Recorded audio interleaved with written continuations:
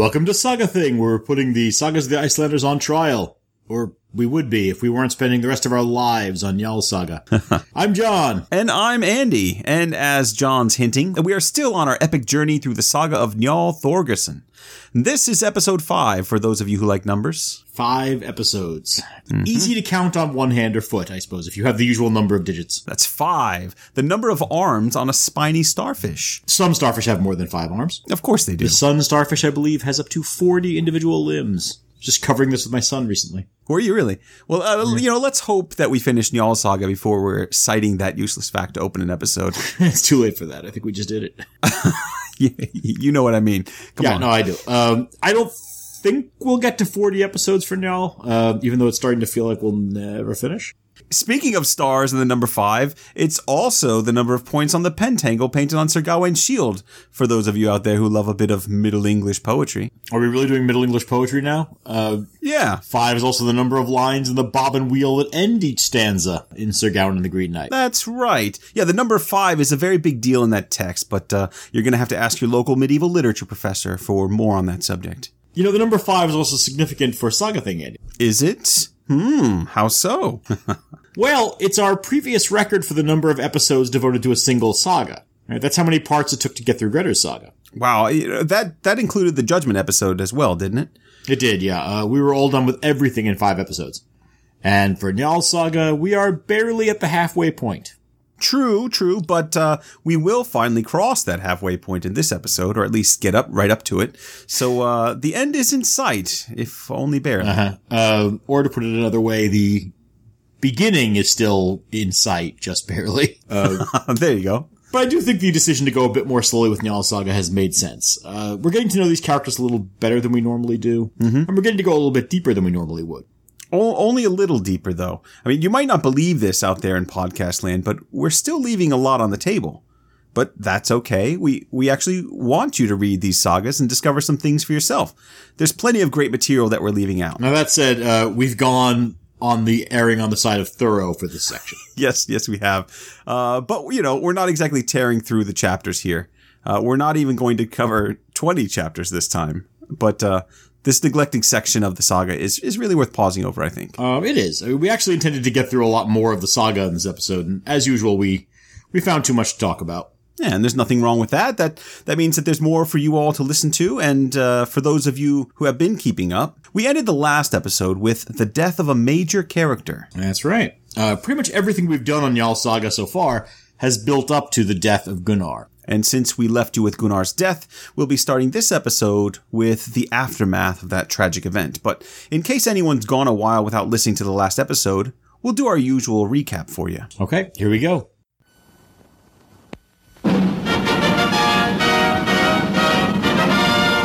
Last time on Njal Saga. In the aftermath of the Battle of Ranga River, Gunnar buried his brother Hjort. Meanwhile, Njal arranged a complicated legal settlement to save Gunnar from trouble over the 14 attackers Gunnar and his brothers had killed in the battle. Njal's defense saved Gunnar, but Gunnar's enemies Morth Valgardsson and Thorgar Starkadrsson vowed to destroy him. Their chance came when Thorgeir befriended Thorgeir Otkelsson, the son of another of Gunnar's victims. Drawing on a prophecy that Gunnar's life would be endangered if he killed twice in the same bloodline, Morth and Thorgeir goaded Thorgeir Otkelsson into an ill-fated attack on Gunnar. After dispatching poor Thorgeir Otkelsson, Gunnar was in danger of fulfilling the prophecy. Njal tried to save his friend by negotiating a sentence of exile, but Gunnar found himself unwilling to leave Iceland. When his enemies came to attack him in his home, Gunnar put up a brave defense. But after the conniving attackers cut Gunnar's bowstring, he asked his wife Halgath for help, and she chose to avenge instead the slap that Gunnar once gave her, refusing him in his moment of need. Despite a valiant effort, Gunnar was overwhelmed by numbers and killed. The countryside shook as death, and vengeance seemed sure to follow. Meanwhile, several Icelanders, including Thrain Sigvason and Grim and Helgi Njalsson, travel abroad to seek new adventures. But the Njalssons are under a prophecy of their own, one that they may not survive. All right, now, I know we've got a lot to cover in this episode, and we need to get started. We do, but I'm sensing that you're heading for a digression that might threaten that start. Sorry, but, we finished the last episode without really talking about Hallgirth refusing to give Gunnar her hair. And we didn't really talk about Gunnar's decision to stay home much either. No, I don't know. We did talk about it quite a bit. Mostly about why the attempts to rehabilitate her character seem unnecessary. We can go back into it if you want, but I don't want this conversation to turn into an episode all by itself. Oh, just you wait, John. Now, I'm not looking for a lecture or anything, but I wanted to actually get your thoughts on Hallgirth and Gunnar since we spent so much time on them. Okay, but why don't you go first, though, because you've clearly been thinking about this. Okay, sure. The first thing I would say is no matter how you feel about Hallgirth herself, you've got to admit that she's a wonderfully constructed character. And I think we've seen throughout the saga that this author enjoys playing the long game with his narrative development as he carefully seeds the plot with details and characters and events that eventually bear fruit in climactic scenes like the one we get with Gunnar's death. Oh boy. So you're going with the literary approach this time. I guess so. I didn't intend to, but that's where I'm at. So I'm not sure what you get out of the scene yourself, but I just wanted to take a moment before we move on to appreciate the author's accomplishment. Think about it. From the very beginning, the saga author is careful to layer the elements of Hallgirth's character as we get to know her, and all of them build toward this moment with Gunnar, even though we don't realize it at the time. In the very first chapter, when Hrut comments on her thief's eyes, we get our first hint of trouble. And then both her first two marriages teach us something of her temperament and provide precedents for Gunnar's slap and the inevitable result, regardless of circumstance. From the moment Gunnar slaps her, we should know what's coming, even if we don't necessarily want to see it coming. Sure. And to me, that's part of Hallgirth's story that people tend to underemphasize. Gunnar knows what happened to her last two husbands. In fact, because of the deaths of those two men, Hallgirth's father and her uncle Hrut insist on sitting Gunnar down and trying to talk him out of marrying her. And later, in public, Bergthora tasks Hallgirth with having killed her previous husband. It's not exactly a secret. If you slap Hallgirth, she kills you for it. Which is actually pretty typical saga behavior if you think about it. Well, there aren't that many slaps in the sagas. Well, I mean, Gudrun gets a slap in the face from her husband Thorvald in Lexdala saga. But yeah, other than that, you're probably right.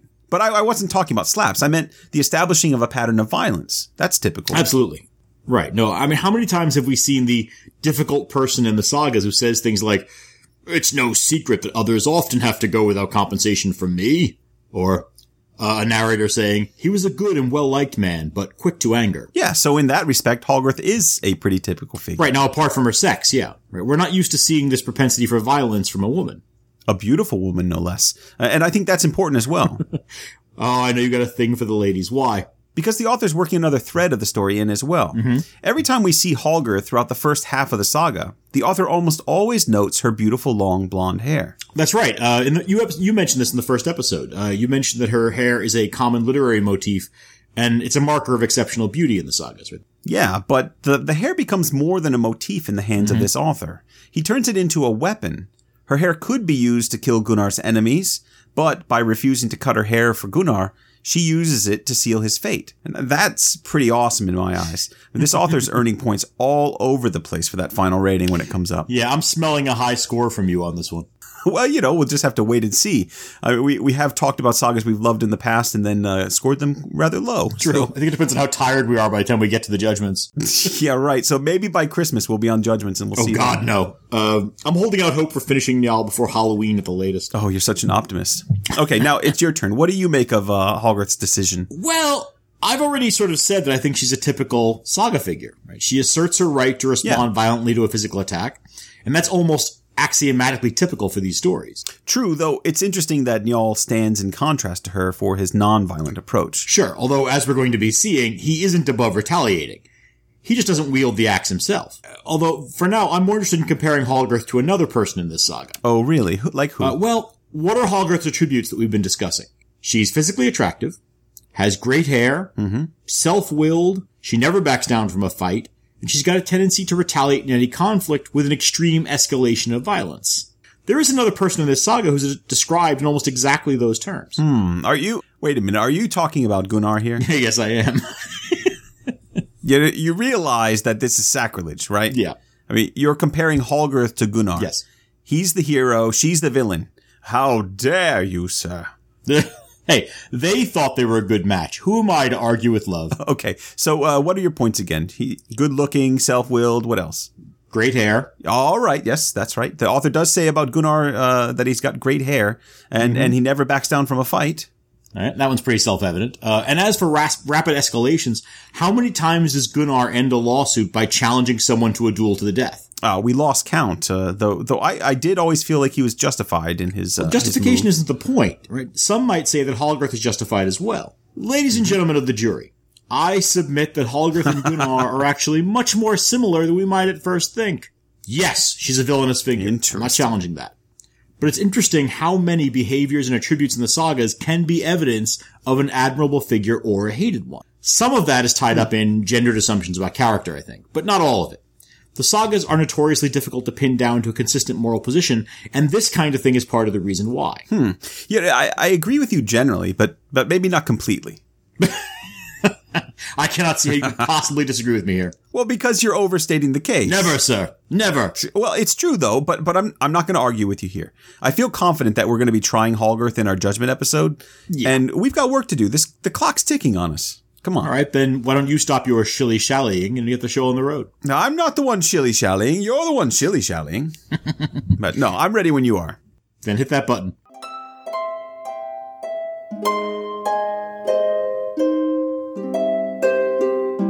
This time on Saga Thing, we conclude the saga of Gunnar Hamundarson. And while our hero might be gone, he is not forgotten. Njal is eager to avenge the death of his dear friend and bring shame upon the names of his killers, or perhaps worse.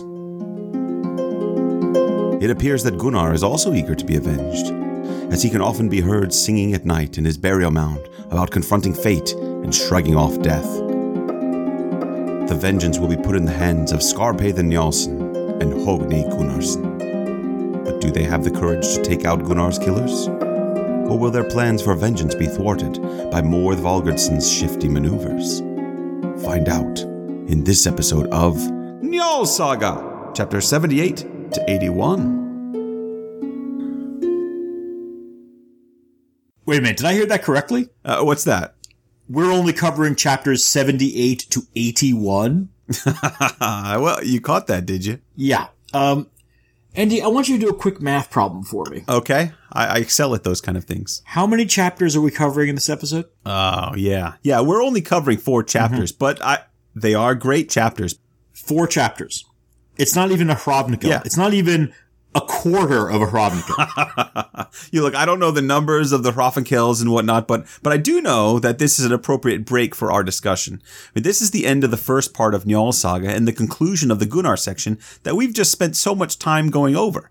So I thought it would be a good idea to wrap it up and then maybe reflect on a few things. Look, I might see the logic of that, but I wonder about where it leaves us. I'm a little reluctant to set a precedent where we're only covering 4 chapters an episode. Look, I'm not arguing that we do that. Well, that is the precedent. Njal Saga is a mere 159 chapters long. 159. If we start covering it in 3 to 4 chapter chunks per episode, we will run out of alphabet to label these things. Which would be kind of funny, but, you love talking about the saga. You don't mind this. Come on. I do, but I thought it was supposed to be our summer saga. It's like summer sausage. It is. You got to finish it by the end of summer. No, we started it in the summer. No one ever said we had to finish it in the summer. We started Grettir's Saga last summer, and we didn't finish it until fall. So there. Our previous failures should not be a precedent that we strive to match. Besides, okay, I will give you failures or successes. Well, I'll give you, you're right that there are some things we can discuss if we use this episode to conclude the first part. I'm not convinced, but I'll play along. All right, John. I'm glad you see things my way now. I do not. Let's get started, shall we? Part 18. The Song of Gunnar's Mound. At the outset of this section, there's a kind of hush over the land as the reality of Gunnar's death settles in. Yeah. Now, no one is surprised at the news, but it still hits everyone hard, especially Njal and Gunnar's 7 uncles, the Sigfusons. So, the next section, chapter 78, opens with the Sigfusons asking Njal about how best to proceed with a legal suit against the killers. And Njal reminds them that there are no legal avenues to pursue. Gunnar, you'll remember, was outlawed after refusing to leave Iceland. In other words, Gizur, Geir, Morð Valgardsson, Thorgir Starkadrsson, and the others were within their rights to kill Gunnar. Right, but then Njal says that they should seek blood vengeance against the killers, and thus whittle down their honor that way. Right. So Njal is actually advocating a violent retaliation here. I mean, isn't he supposed to be an advocate for the law? And didn't he say something like, "Through the law, our land will rise"? Well, he did. The law is Njal's weapon, but it's useless for avenging Gunnar. Now, that doesn't mean that Njal has to sit back and do nothing. He may be the best legal mind in Iceland, but we never said Njal was a saint. Remember, we already saw Njal approving of a blood feud when his sons went out to avenge the death of their foster father Thord by killing Sigmund. That's right. Njal caught his sons slipping out of the house at night with their shields, and when he asked Skarphéðin what they were up to, Skarphéðin said that they were going to catch some salmon. Exactly. But the subtext in that scene makes it clear that Njal knows exactly what they're up to. So, right. Njal isn't above using violence to resolve an issue, especially if the law fails or simply isn't available to him. That's where a violent revenge can really come in handy. Well, you know how much I love vengeance motifs in literature, John. I do. It's the subject of nearly everything you did in grad school, isn't it? Well, not everything, but most of it. Yeah, I was building toward a dissertation on medieval feud dynamics and the ethics of vengeance for most of the PhD, so all that work did kind of pay off. Sure. Yeah, only kind of.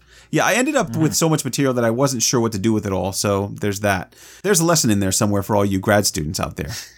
Anyway, so I was reading about the Gunnar feud in William Ian Miller's Why Is Your Axe Bloody? And he pointed out something that never occurred to me before, but it makes me look at the evolution of the conflict in a whole new way, especially Morth Valgardsson's role in it. Really? What's he say? Well, rather than come straight out with it, I want to just ask you a question that will then lead you there. Is that okay? Okay, go ahead. Well, okay, we'll start here. Is either Njal or Gunnar a Gothi? No, they aren't. Njal has a booth the thing, but he's not a chieftain as far as I know. Correct. And for new listeners, a Gothi is like a chieftain, only he's not a regional ruler per se. Right. So the office of Gothi is a political office that comes with a great deal of honor and respect, which of course is a big deal in Saga Age Iceland. It's also its title that comes with some authority, but it's based on personal allegiances and shared self-interest. It's a bit more complicated than we can go into here, but we covered Gothar in the first episode of the podcast. Yeah, I think it was part 1B. Yeah, that's right. All right, so Njal is a brilliant lawyer, and Gunnar is a popular hero with a lot of followers, but neither of them is a Gothi. Now, typically in the sagas, we have a good sense of who the regional authorities are, because whenever trouble arises, characters typically seek out their Gothi for advice. They look for legal support, or sometimes they even look for brute strength to throw behind their cause through those personal alliances. Oh, okay. I think I see where this is headed. Very sneaky, Dr. Miller. Yeah, it's pretty good. So if we review the events of the first half of the saga, to whom do Njal and Gunnar owe allegiance of any kind? They don't appear to be Thingmen of anyone in particular, do they? No. I mean, they function almost entirely as independent agents. In fact, people of the region seem to seek them out for aid, rather than the actual authorities, right? They seem to be the most powerful and respected men in the district. Exactly, which is problematic in and of itself. Now here's the question. Who are the Gothar in this district? Right. Off the top of my head, no idea. I mean, it's not, it is almost left out of the saga. It's not relevant to the saga, except it probably is. Right. We know, for example, that Geir and Gizur are Gothar. But they're not close enough geographically to serve as Njal or Gunnar's Gothi, most likely. Right. They live a bit closer to Thingvellir, and they serve a different district, so they're just too far away, though they do stick their noses in here. So do we know who the Gothar of Njal's district are? Well, right, there should be 3 of them. 2 of them are unnamed, but we do know the identity of one, and it's kind of an important detail that's really easy to miss until a bit later in the saga. And who is it? Yeah, it's none other than the conniving and villainous Morth Valgardsson. That's crazy. I know, right? And once you realize that Gunnar and Njal don't answer to a Gothi, the political side of this saga starts to come into focus. Yeah, I know we ascribed Morth's behavior toward Gunnar as a bad case of envy, and that still holds, and I want to talk about that some more. But his envy and the resulting actions make a lot more sense when you consider that Morth's authority and the honor due his official office dwindles progressively as Gunnar and Njal's popularity increases. Right, and that's great. That really adds something, because so their independence threatens the political dynamics of the region, which is all the more interesting given what's about to happen. Aha, exactly. You catch on fast, John. Well, it's not my first time reading this saga. All right, I really like this because it adds another layer to the story for me, especially for what is about to happen in the saga. Morth's plot to kill Gunnar is a major power play. Now, because it's successful, the independence that Njal had worked so hard to gain is now threatened. Right. And if that's the case, Njal needs to work fast before Morth can take advantage of Gunnar's death. You got it. And again, we're trying to look beneath the surface of the character's actions in this episode. Clearly, Njal will want to avenge his friend. That's understandable, even if it threatens the peace of the region and the stability provided by his beloved law. But if we look at Njal as an independent agent in a culture that's increasingly controlled by the political authorities of the district, we can begin to understand a major theme of the story. I love it. So let's keep that political theme in mind as we move forward and maybe revisit it when it comes up. But note the term "move forward." Yeah, no problem. We're gonna move forward at such a pace you won't even believe it. Oh yeah. So we've got Njal encouraging others to take violent revenge, and possibly against his own Goli. So what happens next? Well, how about this? Gunnar's mother, Ronveig, is said to be on the verge of killing Holgerth. Well, that's understandable. Yeah, it turns out Ronveig wasn't too happy about Holgerth refusing to give her hair to Gunnar. But, rather than kill her, Ronveig settles for chasing her out of the house instead. Now, you might think that Holgerth should be done in this saga after her contribution to Gunnar's death, but she's still got a little bit of work to do. Holgerth and her son Grani settled down at Griota, which is where her son-in-law Thrain Sigvason lives. And Holgerth and Gunnar's other son, Hogni, stays with his grandmother, because he's the good guy. Right. Well, that's, and as we know, we've got one son taking after each parent. Now this is a minor moment in the story, but not at all for the world the saga takes place in. Ronveig's got some fire in her, and that's the first time I can think of that we've actually seen a mother threatening to take direct violent revenge for a son's death. Yes, and she's not done yet. She also refuses to bury Gunnar's halberd with his body, saying instead that it will belong to the man who avenges Gunnar's death. Again, this is very interesting. So this puts a spin on the more usual device of the duty of revenge falling to whoever removes the weapon from the wound of a dead man. This is sort of a combination of that motif with the grave robbing for weapons motif. It's the one where a weapon stolen from a grave is called the gift of the buried man, right? Right. So the halberd will be a gift to whoever kills Gunnar's killers. But there were a lot of them. So how many have to be killed before it counts? Well, there are three major targets, right? There's Thorgr Starkathason and Morth Valgardson, who masterminded the whole thing. And then there's a third guy, Hrold, the son of Geir Godi. Oh, yeah, that guy. Yeah. Hrold's been going around claiming that he struck the blow that killed Gunnar. I know that's something to boast of, but it probably is not a very smart move when Skarphéðin and Gunnar's sons are still alive. Yeah. Well, also, it's not entirely clear who struck the blow. Remember, there was a lot of confusion at the moment of Gunnar's death. A lot of wounds were struck, and no one knows who struck the fatal blow. True, but I'll point out that everyone else is keeping their mouths shut. Well, it's a smart move. Hrold's the only one stupid enough to claim the kill and then brag about it to other people. Right. Okay, so these are the main targets. But of course, there's nothing wrong with taking out a few others from among the attackers. Initially, however, no one seems to be taking on the task of avenging Gunnar. Not to fear. Njal is just biding his time, and he's laying some groundwork. Well, you just said he had to move fast. What's he biding his time for? He's just careful planning leads to quick results, I say. Now, you'll recall that Njal once told Gunnar that if Gunnar died, the duty of revenge would be taken up by Njal's sons. That's right, yeah. So one day, while a shepherd and a servant woman are driving some cattle past Gunnar's burial mound, they hear him singing and sounding quite cheerful. Wait, they hear who? Gunnar? Yes, that's right. Yeah, if anyone was hoping for some undead action in this saga, this chapter's for you. The two servants then rush home and tell Ronveig what they heard, and she advises them to rush over and tell Njal all about it. I think it's an interesting statement about the world the sagas take place in, that when you hear someone singing and carousing inside a burial mound at night, the first thing you think is, well, his friends are going to want to know about this. That's so. Well, I think that's actually true. If you ran by my grave and you heard me singing, would you not run to my wife and tell her? I feel like I would go home and hide under the covers for a few days. I don't really know that I'd be running around telling anybody. This is the moment when Njal finally springs into action after all of his time biding. Yes, well, he doesn't take any action himself, but yeah, he puts his plan in motion, which is what Njal does. All right, he puts his plan into motion by springing into action. First, he pulls his son Scarpathan aside and speaks with him for a long time in private. Mm-hmm. Then Scarpathan takes his axe and heads out to Lluthurendi to visit with Ronvig and Hogni. I wonder why he's bringing his axe. Well, there's a lot of trees to chop down. You're right. But it's very clear that Ronvig knows and approves of Scarpathan's reasons for visiting and for carrying the axe. And she invites him to stay for a while, which he does. And pretty quickly, the two of them conspire to get Hogni up near Gunnar's tomb. Yes, and it's a clever idea, since Hogni needs to be motivated to avenge his father. Mm-hmm. They want to tell him about the activity around Gunnar's gravesite, but they also know that Hogni is, he's difficult to persuade, and he's not going to believe a word of it. Right. And in fairness, that's a reasonable response. It really is. There's, your father's talking to you from the grave. He wants you to avenge him. I mean, again, in the world of the sagas, we tend to lose sight of this kind of thing, but that does strain credulity. It does. So one night, Scarpathan and Hogni just happen to be passing by Gunnar's mound, and they notice that the mound is open. Inside, they see Gunnar turned around and looking out at the moon. Ah, what a romantic image that is. Yeah, that's one way of putting it. Gunnar is sitting in his grave, looking quite happy in the moonlight, and he's reciting a verse so loudly that they can hear every word.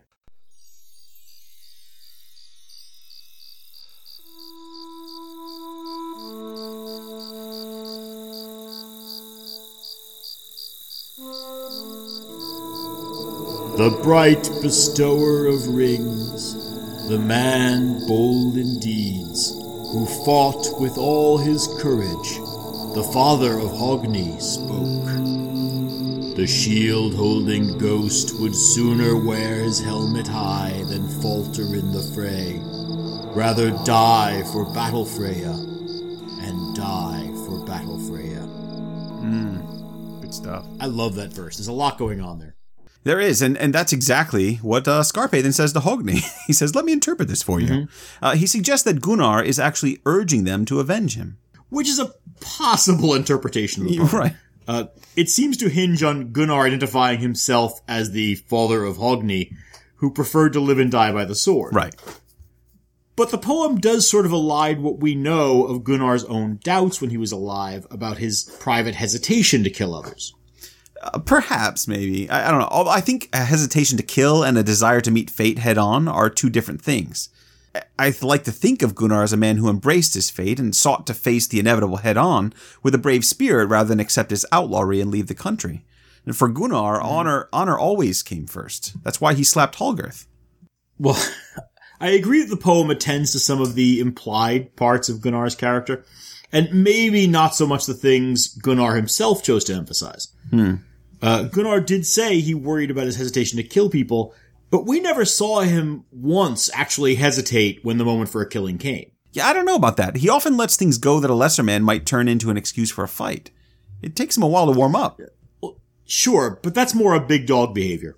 Well, what do you mean, big dog behavior? No, okay. You know what little dog behavior is, right? Yeah, you're talking about the Napoleon complex and all that stuff. All right, yeah, I see where you're going with this. Big dog, little dog. So, the Otgals and the Starkatharsons of the world are always looking for an excuse to prove that there's a lot of fight in them. And the result is that they're always yapping away at people like little dogs. But Gunnar is a big dog. He doesn't have anything to prove, and he can afford to let the little dogs bark. But when the big dog gets angry, he doesn't bark, he goes for the kill. I think you're maybe straining the metaphor here, but I'm going to go with you. It's working. Like a dog on a leash, you're saying? Okay, well, let me get back to Corpse Gunnar's poem. It seems to me that what we're hearing here is at least partly what Hogni needs to hear at this moment. So, A, it's narratively convenient that he should hear his father boast of never backing down from a fight. Absolutely. B, within the narrative, Hogni is hearing the words he needs to move his usual placidity into action. Yes. And C, Hogni is essentially having a dream vision moment. And the conventions of the literary dream vision are, well, that the recipient is often given pretty clear instruction from an authority figure. Yeah, the dream vision thing is a bit of a stretch, but I see where you're coming from, so I'm going to let that pass. Now, I'm not sure I agree, though, that this doesn't represent Gunnar's character. But I think, we'll just wait till the end of the episode to address that. Okay. And honestly, John, that's part of why we're covering 4 chapters in this episode. We've got a lot of things to talk about. Are you still trying to sell that one? You've already won the day, sir. Be gracious in victory. Let's move on. Okay, so regardless of how we read the verse and what it tells us about Gunnar, his son Hogni is now prepared to seek revenge for his father with Skarphéðinn at his side. I think that's an important detail, with Skarphéðinn at his side. And as they leave the farm to hunt down Gunnar's killers, Hogni takes down his father's halberd from where Grandma Ronveg had hung it on the wall. Now, there's an interesting detail here where it says the halberd rang as Hogni took it down. Mm-hmm. And that startles Ronvig, who demands to know what's going on. This old lady was sitting up in her bed at night. Hogni tells her that he's bringing it to Gunnar so that he may have it with him in Valhalla and use it in battle. You know, I was struck by that line. This is going to start another digression, I'm sorry, but it might be worthwhile. Yeah, feel free to turn this off or at least fast forward if you're only in it for the summary. Oh, you're so nice. All right, so this line struck me because it's very rare in the family sagas, at least as far as I can recall, to have references to Valhalla or even to the Norse pantheon in any kind of detail. They reference fate a lot, but not really specific players or details from pre-Christian religions. What do you make of this? I'm not sure. I mean, I tend to think of the pagan element being mostly limited to the settlement period. Okay. I mean, we see the high pillars being guided to shore by the gods or by fate, so there's definitely a faith element there, or at least a cultural tradition that is sort of faith remembering. And remember the temple of Thorolf Mosterskegi in Eyrbyggja Saga. Okay, yeah, but that one isn't terribly reliable. It's kind of a fiction. No, it's not at all. But it's a more tangible reference to the pre-Christian religion in Iceland. Okay. Right. And we do see occasional references to Thor sometimes in the sagas, especially as part of, obviously, most of the names. Sure. And we mustn't forget Hrafnkell's devotion to Frey. But the majority of references are limited to the skaldic poetry that appears in the family sagas. We see a lot of the Norse pantheon showing up there. That's true. Damn it, I knew you would come up with a list. So, I hope everyone did fast forward, because now I look like an idiot. Stop fast forwarding. Just say that really slowly so they hear it at fast forward. Stop fast forwarding. No, I see your point. The reference to Valhalla itself is interesting because outside of skaldic poetry, I don't recall seeing another specific reference to Valhalla. There's got to be one somewhere, and I'm sure somebody's going to. Oh, I know. Yeah, that's what we have listeners for. But there's got to be an angle here for the text. I know we'll be seeing a pagan temple in our next episode, complete with a statue of Thor. So the author is making an effort here to draw our attention to the Icelanders' paganism, at least in these chapters. Which makes sense. I mean, the conversion is coming in chapter 100. Mm-hmm. So I'd say the author is, once again, seeding these details in as a way of setting up the introduction to Christianity. Yeah, absolutely. I agree with that. Now, since we're on the subject of Gunnar's halberd, why don't we continue digressing and finally address that controversy? Because there's been a lot of comments about that. Right. Although I feel bad leaving poor Hogni just standing there holding on to the ringing halberd, waiting for the action to start up again. Oh, John, don't worry about him. All actions in the saga occur simultaneously. I mean, a close look at cosmology and physics teaches us that there's no such thing as time, just an endless collection of individual moments called nows, as Julian Barber calls them. Uh-huh. Mm-hmm. Are you proud of yourself? Are you pleased with that? Yeah. So a little outside reading influences the podcast. Sure. I know. You like to demonstrate that you use your library card. So this is the last episode of the saga that's going to feature Gunnar's halberd. So it would make sense to finally address the issues with that term. Mm-hmm. You mind if I share this question that came in? It's from Johnny Theris. Hey there, Johnny. How you doing? So Johnny wanted to know, quite reasonably, why we keep calling Gunnar's weapon a halberd. Right. You know, I just happen to have his question right here. Would you like me to read it? What are the odds? No. So Johnny says, I don't know what word is used in the manuscripts, but as the saga is supposed to take place during the Viking Age, the halberd is a time traveler. There are no finds of that kind of weapon until well into the medieval period. So has Gunnar gotten his hands on something really exotic? Is it a time-traveling weapon? Or is it just an author's invention? Well, it's a great question. Yeah. I love the idea of a time-traveling Gunnar with a space halberd. It's my favorite thing. But the upshot is that you're absolutely right, Johnny. Yes, great. So thank you for writing in, Johnny. We'll move on to our next... I had a little bit more about this. Of course you do. You always do. Go ahead. I'm sure this won't take any time at all. Oh, I'm sorry. Do you want to go back into the eternal nows? So neither one of us is particularly well researched in medieval weaponry, but Johnny's point is correct. Halberds, in the sense that we now use that term, aren't known until about the 14th century. It's a Swiss pikeman thing, right? Yeah. The Swiss mercenary armies of that era used pikes, thus pikemen. But they refined their pikes to provide more offensive stopping power by adding heavier, broad-bladed heads on them. Mm-hmm. Now, in some cases, they carried pikes, the big spears, separate halberds with shorter hafts, and then swords and daggers as well. Shifting rapidly from one weapon to another was the mark of a good soldier, and it allowed the Swiss armies to be effective no matter what sort of an enemy they faced. And anyone who's been to the Vatican has probably seen the Vatican Swiss Guard. They still carry halberds for ceremonial purposes. Yeah, exactly. Yes, I'm saying that as if I've actually been to the Vatican. It's not, haven't. Well, you just know your Swiss Guard. Oh, of course, yes. I studied. But in order to know what we're dealing with in Gunnar's case, we have to consider the weapon's name in Old Norse. Which is Atgeir, right? Yes. And as I said in my conversation with Johnny, I'd always assumed halberd to be a translator's way of rendering the idea of the Atgeir for a modern audience. It's likely that the author is thinking of some distant relative of what we'd recognize as a halberd, possibly a bearded axe or a glaive or something along those lines. Yes, and he clearly said to glaive, and we all know that to glaive means to cleave a head with a... Never mind. Of course, there's also the possibility that the author doesn't think of the 14th century as being significantly different from the long axes of a couple of centuries earlier. And so he uses a term that feels more historically rooted in describing a modern piece of fighting technology for his audience. Right. But there's another factor, which is that the precision of terms like bearded axe or halberd is mostly a post-medieval phenomenon. True, and there are a lot of similar weapons that we now designate with different names. There's the pole cleaver, the volge, the poleaxe, the bill, the fauchard, and so on. Yes. Yes, you've got your page open to all the different names. Are you impressed? I did my research. They're all variations on a theme of big chopping blade on long stick. And it's not clear that they would have been precisely differentiated among non-specialists in the medieval period, especially, if this is written by a cleric or someone who has never really picked up a blade like this. Right.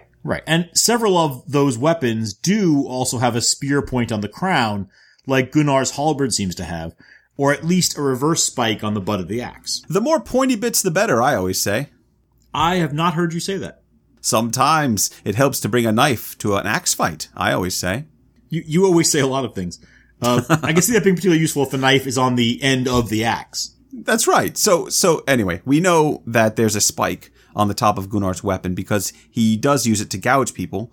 He lifts them up and he dashes them to the ground or throws them into a river. So to that extent... We called that the Hitherendi Slam or something, didn't we? That's right. Yeah, that's right. Anyway, to that extent, it does share qualities with a halberd. So we should say that a lot of these weapons were, I would call them idiosyncratic. Made by smiths for a single group and occasionally even for a single warrior, right? Somebody just sort of welds pieces together. That's true, although it makes it a little bit less of a romantic weapon, I think, if you're just saying he's throwing stuff together. So I'm going to reject that. But among artisans, word of new developments would pass through rumor mills quickly, and if one weapon maker stumbled onto an effective innovation in shaping a weapon head, the word would soon spread, and suddenly then everyone has 10-foot poleaxes. Right. So the halberd, as we think of it, almost certainly evolved from other long-handled axes, rather than being a spontaneous creation of the 14th century. Yeah, and it's still confusing to have the modern term used in the translation, though. Agreed. But I don't want to come down too hard on the translator's task here. The evidence of the saga makes it very likely that Gunnar is fighting with a long-handled axe of some description. Halberd is a recognizable anachronism, in other words, and it sort of helps to add authenticity to the text, oddly enough. Interesting. Yeah, that's an appropriately convoluted way to conclude the point, I guess. Thanks again for writing in, Johnny. I hope that was some help. We've got to get back to Hogni, who's currently experiencing all the moments of his life simultaneously as we talk. Right. But we're interested in that one moment, that one now, when he stands with his father's ringing halberd. Or his Atger. And resolves to put it to good use. Which is exactly what his grandmother, Ronveig, says. Remember, we left Hogni at that one moment when he said that he was taking the axe down to return it to his father so that he might use it in Valhalla. It rang out loudly, prompting Ronveig to jump up in a rage and ask who dared to touch Gunnar's halberd. Or Atger. Right. And Ronveig then replies in her typical fiery manner, "First you must carry it yourself and avenge your father, because the halberd is announcing death for one man or more." What an awesome grandmother she is. Part 19. Avenging Gunnar. So Skarphéðin is eager to get the killing started because, well, he's worried that rumor might spread about him hanging out with Hogni. So they're in a bit of a rush to act. They've got 3 different places to hit to get their 3 main targets, and he wants to get to them all as quickly as possible. Right. Now, stop 1 is Oddi. It's a farm where Hrolld Gerson is staying with his friend Tjorvi, who was also involved in the conspiracy. Right. Now, Skarphéðin and Hogni travel by night, arriving at Oddi before dawn.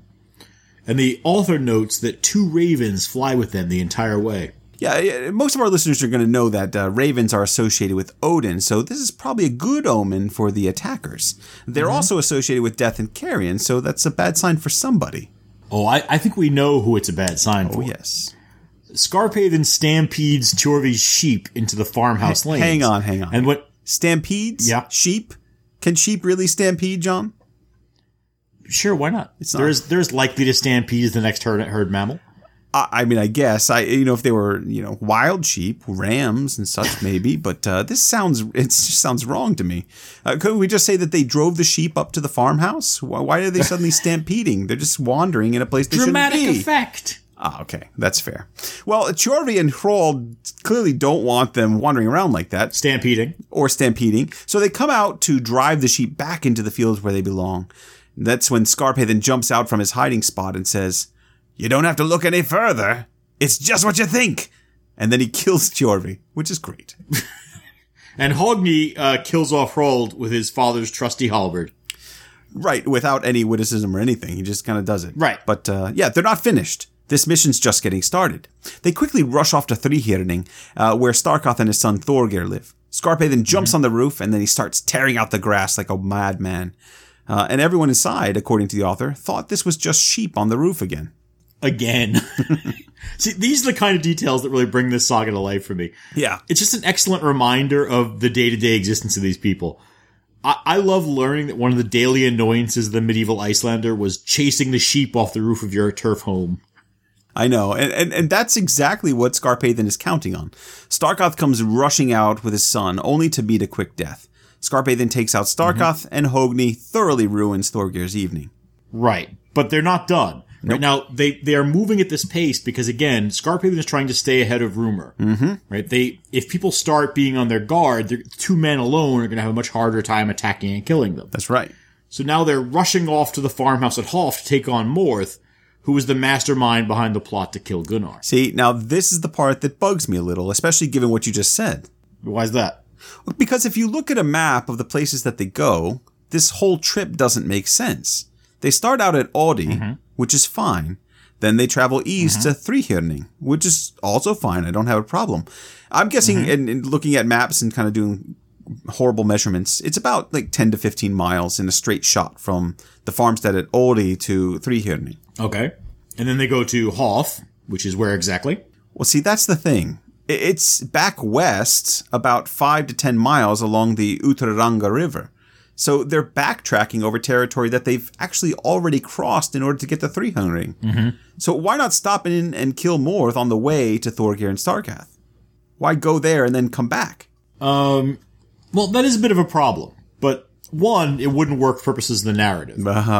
Yes. Remember, they stop at Hoff to kill Morth, but they end up making a deal with him. If I can be the grandfather from Princess Bride for a moment, nobody kills him. He lives.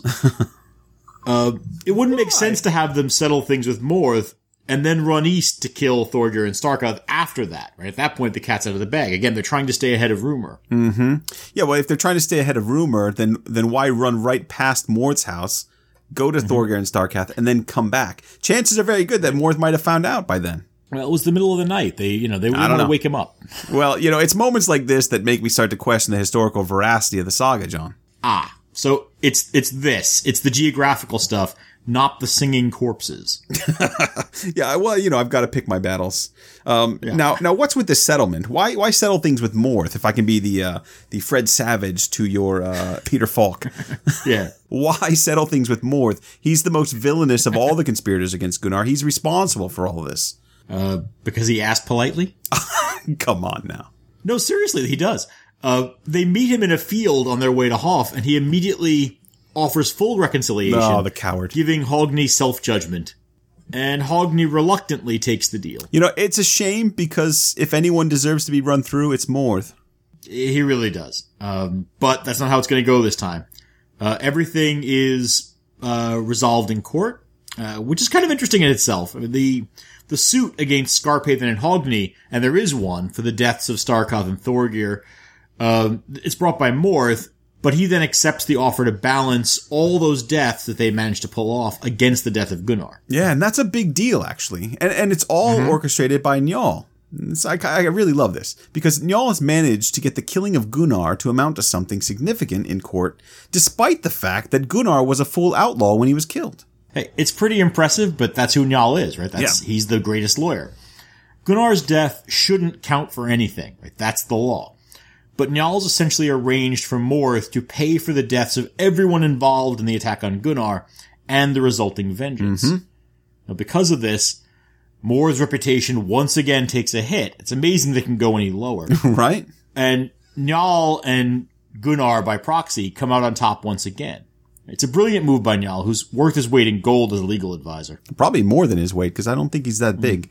There's also the case concerning the deaths of Hrold and Tjorvi to consider, but they're easily resolved in court as well. This is a separate case that's brought by Hrold's father, Geir the Gothi. Right. Now, Geir was brought into the region as a heavy hitter with a lot of political influence, essentially to help Morth make a name for himself. And this is another place where Miller points out that Morth is the Gothi of Njal and Gunnar's district, and that helps us to make sense of the action. Yes. Geir the Gothi is from Hlíð, but both he and Gizur were Morth's allies against Gunnar and Njal. They represent established authorities, something Morth no doubt hoped he would become. This whole story of Gunnar's rise and fall is really a game for them, I think, since they stood to expand their influence from their own districts into other territories if everything worked out. Now, John, you and I spent a lot of time playing around with the Sturlunga saga and other contemporary sagas back in grad school. And the main theme of all of those sagas was the consolidation of power by Big Gothar, who expanded their influence and territory by participating in feuds outside their districts, kind of like Geir and Gizur are doing here. Right, and sometimes they're actually causing these problems so that they can benefit from them. We're going to see other Gothar doing the same thing later in this saga. Right. They're always on the lookout for their own best chance to benefit from any conflict. Absolutely. So while Geir and Gizur might seem like minor characters who have no real significance to the saga, it's actually quite the opposite. They're a very big deal because of what they represent. Njal and Gunnar are pushing against that kind of motivation, which is part of why we view them as heroes in the saga, I think. Gizur fled the region after Gunnar's death, fearing reprisal, but Geir was still hanging around, caught up in the game that he thought he'd win. Well, and that's part of why the author notes that everyone's so interested in the outcome when Geir the Gothi brings his case against Hogni and Skarphéðin for the death of his son Hrold and his friend Tjorvi. There's a lot at stake there, but it turns into another win for Njal. It's not clear that Njal manages the case, although it would make sense if he did.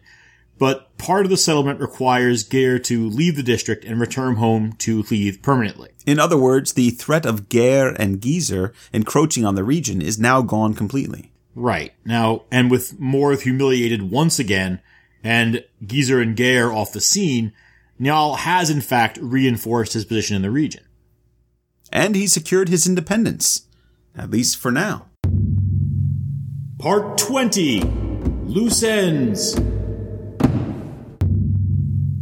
Now, we're almost done with the Gunnar section of the saga, though there are some important loose ends to tie off before we finish. Right. Thus the clever name of the section. Right. And the saga author doesn't waste a whole lot of time wrapping things up.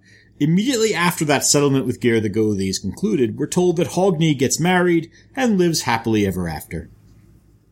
And in typical saga fashion, we're told of his important descendants.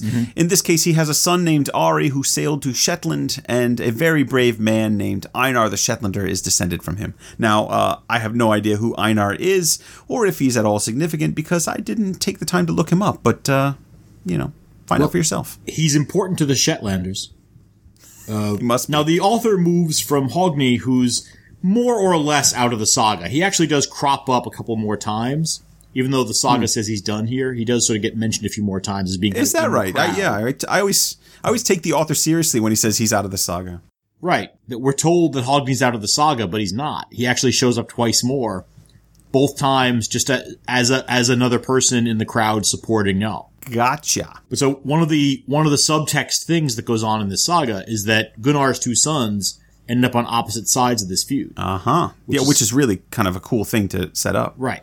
Right. All right. So what's next? So now we're done with Hogni, and we move on to Gunnar's brother, Kolskegg. Ah, that's right. Yeah, in case you don't remember from last time, both Gunnar and his brother Kolskegg were on their way out of Iceland when Gunnar caught that glimpse of home and refused to leave, which sealed his fate. His brother Kolskegg said at the time that Gunnar was behaving shamefully and that he should honor the settlement that forced him into exile. Right. And Kolskegg also promised that if Gunnar broke the settlement and stayed home, then he, Kolskegg, would never return to Iceland again. And those words proved true. According to the saga, Kolskegg traveled to Norway and then to Denmark, where he enters the service of King Sven Forkbeard. Yeah, and things went pretty well for Kolskegg until one night he has a dream. And in this dream, he's visited by a man who gleamed with light. And you said the dream visions weren't important in this saga. Oh, I didn't say that. I just said that he wasn't having a dream vision, the one you were talking about. I don't even remember it now. But anyway, the gleaming man wakes Kolskegg up and says, "Rise and come with me. What do you want with me? I shall find you a wife, and you shall become my knight." Now, what do you suppose that was all about? Well, that's what Kolskegg wanted to know. So he goes off and finds someone to interpret the dream. And what does he say? Well, you may not be shocked to hear this, but the gleaming man has something to do with Christianity. You don't say. I never would have guessed. Well, that's what the interpreter thinks anyway. And it turns out to be fairly accurate. Kolskegg gets baptized in Denmark shortly after that. But he eventually becomes restless in Denmark, so he makes his way east to Russia and then south to Constantinople. And you know what that means. If an Icelandic warrior ever finds himself in Constantinople, well, there's only one thing to do. That's right. He finds a wife. No! He joins the Varangian Guard, becomes a great hero. Come on, you've read sagas. Well, that too. Yeah, he does both, actually. If you'll remember, that's exactly what happened to Grettir's brother. That's true, yes. He does both, and thus fulfills the prophecy of the Gleaming Man. Oh, how lovely. It is. And now he's out of the saga. Which means we have arrived at the end of the Gunnar section of Njal saga, and we're about to start the saga of Burnt Njal for real. Oh, yes. I like that tease. You're right. We're going to start the next episode with a brief interlude in Norway and Scotland as a bunch of important new characters are introduced. And the actions of those characters will help set the stage for the story of Burnt Njal. It's a really unfortunate nickname. It is, but it's well earned. Well, it is. It's well done. But it's still sad. It's a good pun. I like it. Now, do you want to end the episode here, John, or do you want to have a little chat with me? Continue recording? A chat about what exactly? Well, yeah, as Willy Wonka says, "Come with me, and you'll be in a world of pure literary analysis." Okay. I'm with you. Here we are. What's the story, Morning Glory? What is it? Champagne Supernova? Huh? Wonderwall, maybe? I'm not following. I'm not surprised you're not. Listen, we don't all live on a little oasis of pure metal, John. Oh, this is a musical reference. Okay. It is, but never mind, since it went over your head. I guess that the 90s passed you by, did they? They didn't pass me by. I just chose to listen to real music at the time. Oh, did you now? Yes. So, do you care to give an example of real music that you listened to from the 90s? Like Stryper? Sure. How about Skyclad, the Saw Doctors, the Indigo Girls? I was all over the map. No spin doctors for you? I'm aware of them. All right. Let's go on. So what are we doing here? You said you had something to talk about, and now all you're talking about is god-awful failed British pop bands. Pop bands? I'm going to go with pop rock at the very, very least. There. Failed was the important term. What's that? Failed was the important term. Oh, they're hardly a failed band. They're quite successful, I'll have you know. Well, it all depends on your perspective, Andy. All depends on perspective. Well, I guess that's a fair point. Okay, no, so really, moving on. Remember how I said I've been reading William Ian Miller's reading of Njal Saga? Yes, that's Why Is Your Axe Bloody? I'm actually reading it right now. Yeah, exactly. That's the one. So it goes great with what we're doing, I'm finding. Mm-hmm. In fact, it's not unlike a book version of what we do here on Saga Thing, only it's a bit more serious than what we do. Is it possible to be a bit more serious than us? A little bit, yeah. All right, so that sounds interesting. Go on. So as he wraps up the Gunnar section of the saga, he pauses to evaluate Gunnar's character, and I think he makes some great points here that we should review a little bit. Really? What does he say? Well, I mean, you have the book, so I assume you know, but I've been reading the book. I'm trying to help you out here. Well, I've been reading this book at the pace that we're going through Njal Saga. I don't know where you're at. So very, very slowly then. Yeah, it's a little slow. I don't mind that, though. I read embarrassingly slow anyway. It's kind of was a hindrance to me in graduate school. So he's been hinting ever since Gunnar arrived on the scene that he's not wholly comfortable with Gunnar's role as the hero of the saga. Is that so? Well, we hinted at this a bit earlier, didn't we? Remember, I was comparing Gunnar to Hallgrim at the start of this episode. That's true, but you were trying to draw a distinction between the way their gender informed our reading of their actions, which is a valid point, by the way, but it's not the same thing. Not entirely. I mean, that's absolutely one of the factors, but not the only one. My point is that it's actually these actions are ambiguous, and so the morality of the sagas can often feel ambiguous. But if I can anticipate where Miller is going with his reading of Gunnar, it's maybe not going to be a whole lot different than what we've already said. So, but go ahead. All right, so his chapter on this section closes with a critical evaluation of Gunnar's behavior. And the first thing that he notes is that Gunnar, like many saga figures recently returning from a successful trip abroad, fails to account for the potential target he puts on his back by flaunting his wealth and success in front of everyone else. Mm-hmm. Well, we did talk about this briefly at the time, but I would guess that we're talking about Njal's warning that Gunnar should be careful at the all thing because of the envy he'll inspire in others. That's exactly right. And despite his claims to the contrary, Gunnar I think he does want to go, and he ignores Njal's advice. He dresses up really fancy, dressed to the nines, and that does elicit the envy of others. Right. Now, I think he does actually want to go. Remember, when his brother brings it up, he says, well, it's always good to meet good people. That's right, right? And, when he shows up all gussied up, it catches the eye of Hallgrim, which admittedly is basically a death sentence right there. Right, yeah, so be careful how you dress, right? Miller also points out, and I like this part, that Gunnar has a bad habit of overdressing. He gives a couple examples. Gunnar sews grain in a fine woven cloak, and he shows up to the horse fight in a very unnecessarily bright red tunic and a silver belt, which is not really appropriate for the kind of work that he's going to be doing there. Both of these are pretty extravagant for the task that he's doing. And we've seen in other sagas how a person's clothes can reveal something of their character in the eyes of others. Right. So what we're learning here is that Gunnar is a bit of a dandy. In Vatnsdal Saga, we made a big deal out of something similar. Remember Berg the Bold and his fine cloak dragging in the mud. Right? Mm-hmm. Everyone was sort of upset or bemused, at least, when he tore the end off and tossed it on the ground. It was seen as a kind of an ostentatious slap in the face to the Ingemundersons. Right, as if he was flaunting his wealth in front of them. Mm-hmm. He specifically did that for them as a performance. Now, we also saw a similar kind of thing with Eyvind Bjarnason in Hrafnkel Saga way back when we started this podcast. One of the more important details of his part of the story was how he rode along Hrafnkel's property line in fine, multicolored clothes with glittering shields after he came home from Norway. Right. Okay, so Gunnar wears fancy clothes at inappropriate times. Doesn't really make him a villain. No, it doesn't, and that's not the argument at all. Gunnar isn't a villain, but recognizing his pride is a first step in building a case against Gunnar's widely perceived perfection. I think you're laying it on a little bit thick here. I don't know who's claiming that Gunnar is perfect. Just come with me here, will you, please? Go on. You lead, I follow. Okay, so now, one of the things that makes us like Gunnar is that he seems to have a conscience. We like him because he claims to not enjoy killing as much as the next man, but as you said before, we don't have a lot of evidence of him hesitating to kill when the time comes. Right. Now, that said, I think there's a distinction to be made between hesitating to kill and enjoying the kill. Gunnar can act quickly, but still not enjoy himself, which is the real problem. But Gunnar's problem is that he's just too damn good at everything. He's not only the best-looking guy, he wins at everything he does all the time. And he always seems to be in the right. What's not to love? Well, see, that's a great question, John. You mentioned at the start of this section that it all depends on perspective when you were crapping on Oasis, a band that I deeply love.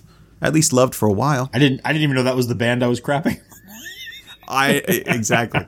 So now, Miller suggests that we look at the situation from another perspective as well, because Gunnar always wins. He draws a lot of attention to himself, and with each victory or boastful display, he draws the ire and envy of other men in the district that also want to make a reputation for themselves.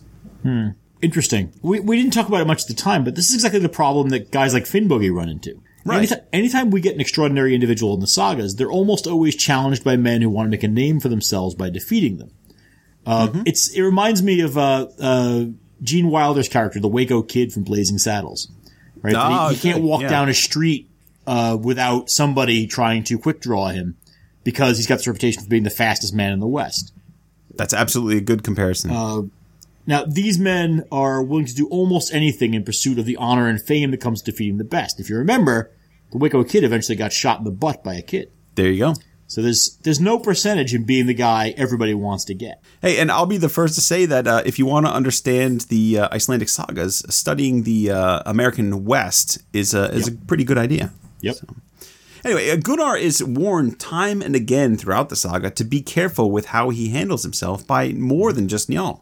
And as Miller points out, Gunnar goes from having no equal in the south of Iceland to being the most outstanding person in the land in just 4 chapters. It's a very quick rise to fame that he has. Yes, 4 chapters. Apparently the length of an entire episode of Saga Thing. I'll be quiet.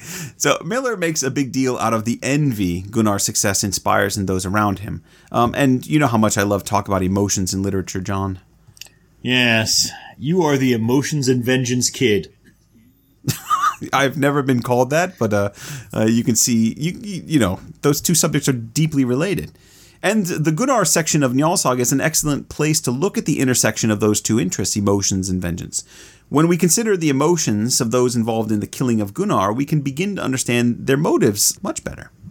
And if we look carefully at the source of their emotional responses to Gunnar's successes, we can begin to understand their perspective as well. That's right. One of the things that you and I both love about the sagas, and this one in particular, is how well they capture and explore human nature. Absolutely. Gunnar is a brilliantly constructed character. He's not a cardboard cutout of the perfect man. He's nearly perfect, but he doesn't know how to handle his own quality, right? His own near perfection. He believes that he's in the right, and that's all that matters. But it isn't. Exactly, because there's a social game that he has to play as well. It's not wrong that he wins all the time, or that he's really good looking. Anyone who's watched Survivor knows this kind of thing, which might date me a little bit. It's how he handles this social game and how he anticipates everyone else's response to his success. Gunnar's just not good at that part. Well, he's not good at diffusing it, right? I mean, this sort of the dressing up and that kind of thing. Yeah. Meanwhile, you've got all these young men in the region, those little dogs we were talking about earlier, who are desperate to make a name for themselves, to build a reputation that would bring honor to their families and lead to future success. Right? The man who takes down Gunnar is going to be a famous man. Right. But with Gunnar around sucking up all the glory all the time, it becomes impossible to gain a name for yourself without going after Gunnar. Exactly. Thus, all that envy and hatred toward Gunnar, even though he's otherwise an unimpeachable character. Mm-hmm. So we've got a well-developed social game going on here, as well as a complex political game. I mean, it's all pretty brilliant. And if we look carefully at the portrayal of Gunnar throughout the saga, at least according to Miller anyway, what we find is, as he says, a rather high-headed bully. that's quite different from the person both Gunnar and the author claim he is. Bully. Yeah, that's what he says. Boy, that's a quote. strong. It's a direct quote, John. Yeah, no, that's strong. I can see the point, but that's strong. Gunnar, he's not afraid to throw his weight around. Right? But as I said, he also puts up with a lot of nonsense that a lesser man would respond to. He does. He does tolerate a lot of silliness from other people. But he does, when the time comes, he's not afraid to throw his weight around. It's something that we saw Geezer and Gare call him out on at the Thing. Right? When he says, I have another proposal to make, and Gare's response is, if we refuse, you're just going to challenge us to a duel like you always do? Right. So there you go. And we've left out other instances where he kind of does that kind of stuff. But let's conclude with this. Here, I got another question for you. What do we make of Njaal's behavior in the saga so far? See, I wonder if that was where you were heading. I'll play along. I think Njaal is generally perceived as a brilliant mind who is almost always in the legal right. But if we follow the path you're leading us down, then our sense of him is going to get complicated, right? Absolutely it is. Now, I don't want to dwell on this too long, but I do want our listeners to think about it for a bit. If you've read this saga or you're listening along and kind of figuring out the things as we report them, what is it that determines the moral status of a character in saga literature? I mean, why do we tend to think of people like Njaal as morally upright and good men? Frankly, I'm not entirely sure that I do, and that's something that we're going to get into more in the next section of the saga. But people who do think of him as morally upright, it's because of the way he's presented to us. Saga authors, they're able to use language to establish the character in a way sort of determining the way we're meant to think about it. Right. So let's look at Njaal, for example. Hang on, let me find a good passage. I'm going to skip the genealogy stuff and go right into the characterization. So it says, he was so well versed in the law that he had no equal, and he was wise and prophetic, sound of advice and well-intentioned, and whatever course he counseled turned out well. He was modest and noble-spirited, able to see far into the future and remember far into the past, and he solved the problems of whoever turned to him. See, there you go. I mean, how could you not love this guy from the very beginning? From the moment we meet him, we're well disposed towards him because the author tells us that we should be. Now compare that to the introduction of Morth. Here's his introduction. I pulled it up while you were fiddling around there. They had a son named Morth, and he will be in this saga for a long time. And when he was fully grown, he was bad to his kinsmen, and to Gunnar worst of all. He was cunning by nature and malicious in counsel. I mean, he's a real Mordred of the Arthurian Chronicles. Well, I mean, there's no mistaking that he's the bad guy. But let me ask you this. Okay, go ahead.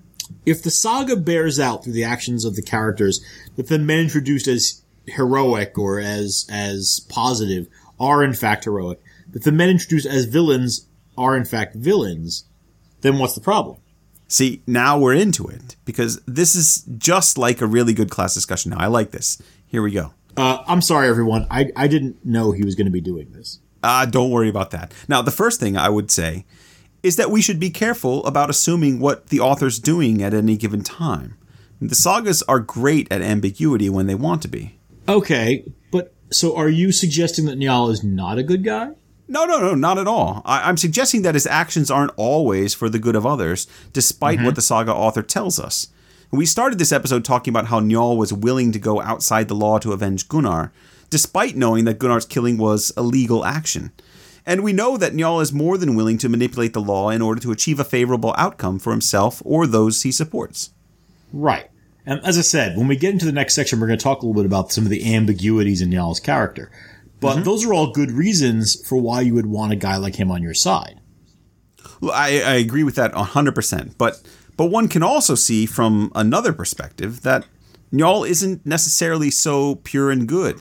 Like any other person, like any other human being, he's going to act on self-interest more often than not. And in a saga that begins with him as a nearly perfect figure, it's fascinating to see his character develop and respond to the crises that arise in ways that aren't necessarily always for the common good.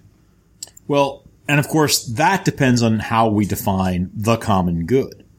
It does. And that brings us back to perspective. From Njaal's perspective, he is working for the common good. From Gare and Geezer's perspective, and even from Morth's, he's not.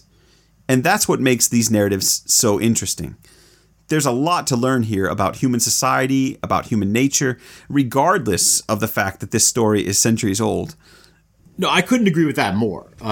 Aside from the sagas being just a ton of fun to read, I think we both want to encourage people to pick them up because they do have a lot to teach us. They do have a lot of complexity.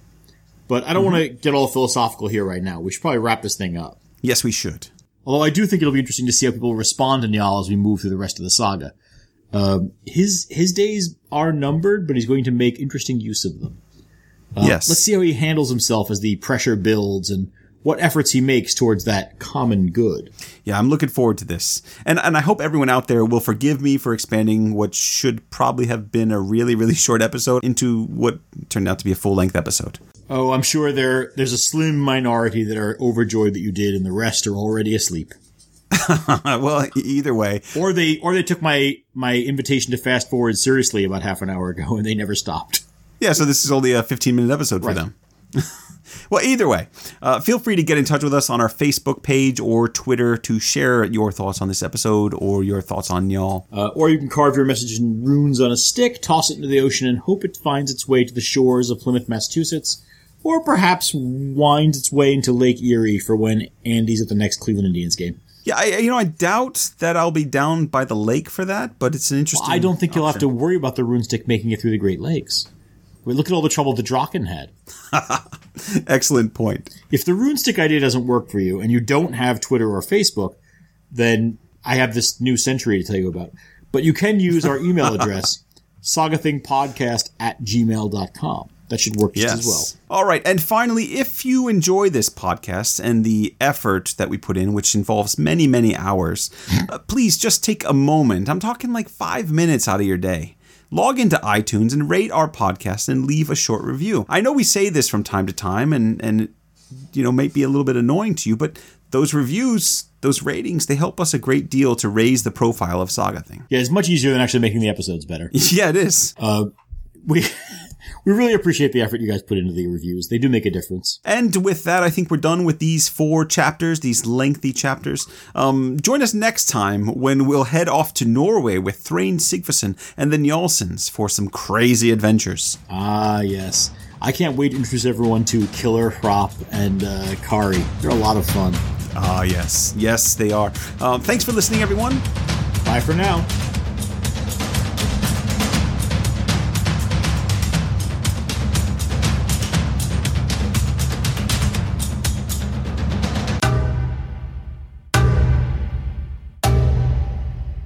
I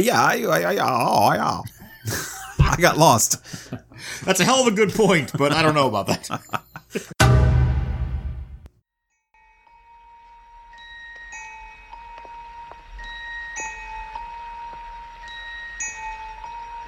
There is no life I know to compare with pure imagination. Living there, you'll be free if you